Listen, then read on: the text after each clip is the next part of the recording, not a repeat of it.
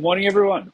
UK Prime Minister Boris Johnson said recently that the UK are in discussions with the US administration about banning Russia from the SWIFT system in response to the possibility of Russia invading Ukraine. Russia stated that European countries will not be able to receive gas, oil, and metals from Russia in the event they were disconnected from using the SWIFT system. SWIFT stands for Society for Worldwide Interbank Financial Telecommunication and acts as an intermediary and executor of financial transactions between banks worldwide. SWIFT is legally a Belgian entity, which was established in 1973. The cooperative is owned by member banks and governed by a 25-member board of directors. The organisation is overseen by the G10 central banks, which includes the European Central Bank, Belgium, Canada, France, Germany, Italy, Japan, the Netherlands, Great Britain, the United States, Switzerland, and Sweden.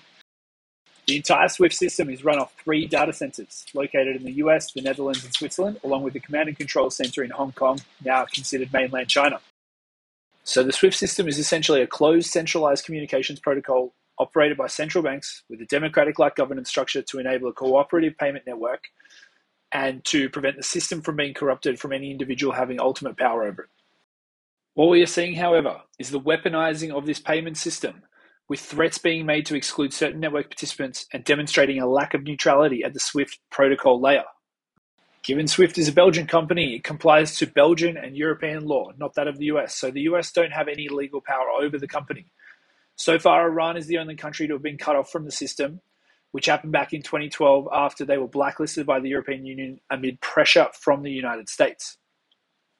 While the US have no exclusive or overriding power over SWIFT, they could employ similar tactics, like the threat of sanctions against the platform directly, as in the case of Iran, to pressure SWIFT to cut off Russia's access. Regardless of the fact, what this highlights to me is the vulnerabilities of the current system, and while best efforts were likely made to prevent the system corrupting, the technology to do so did not yet exist.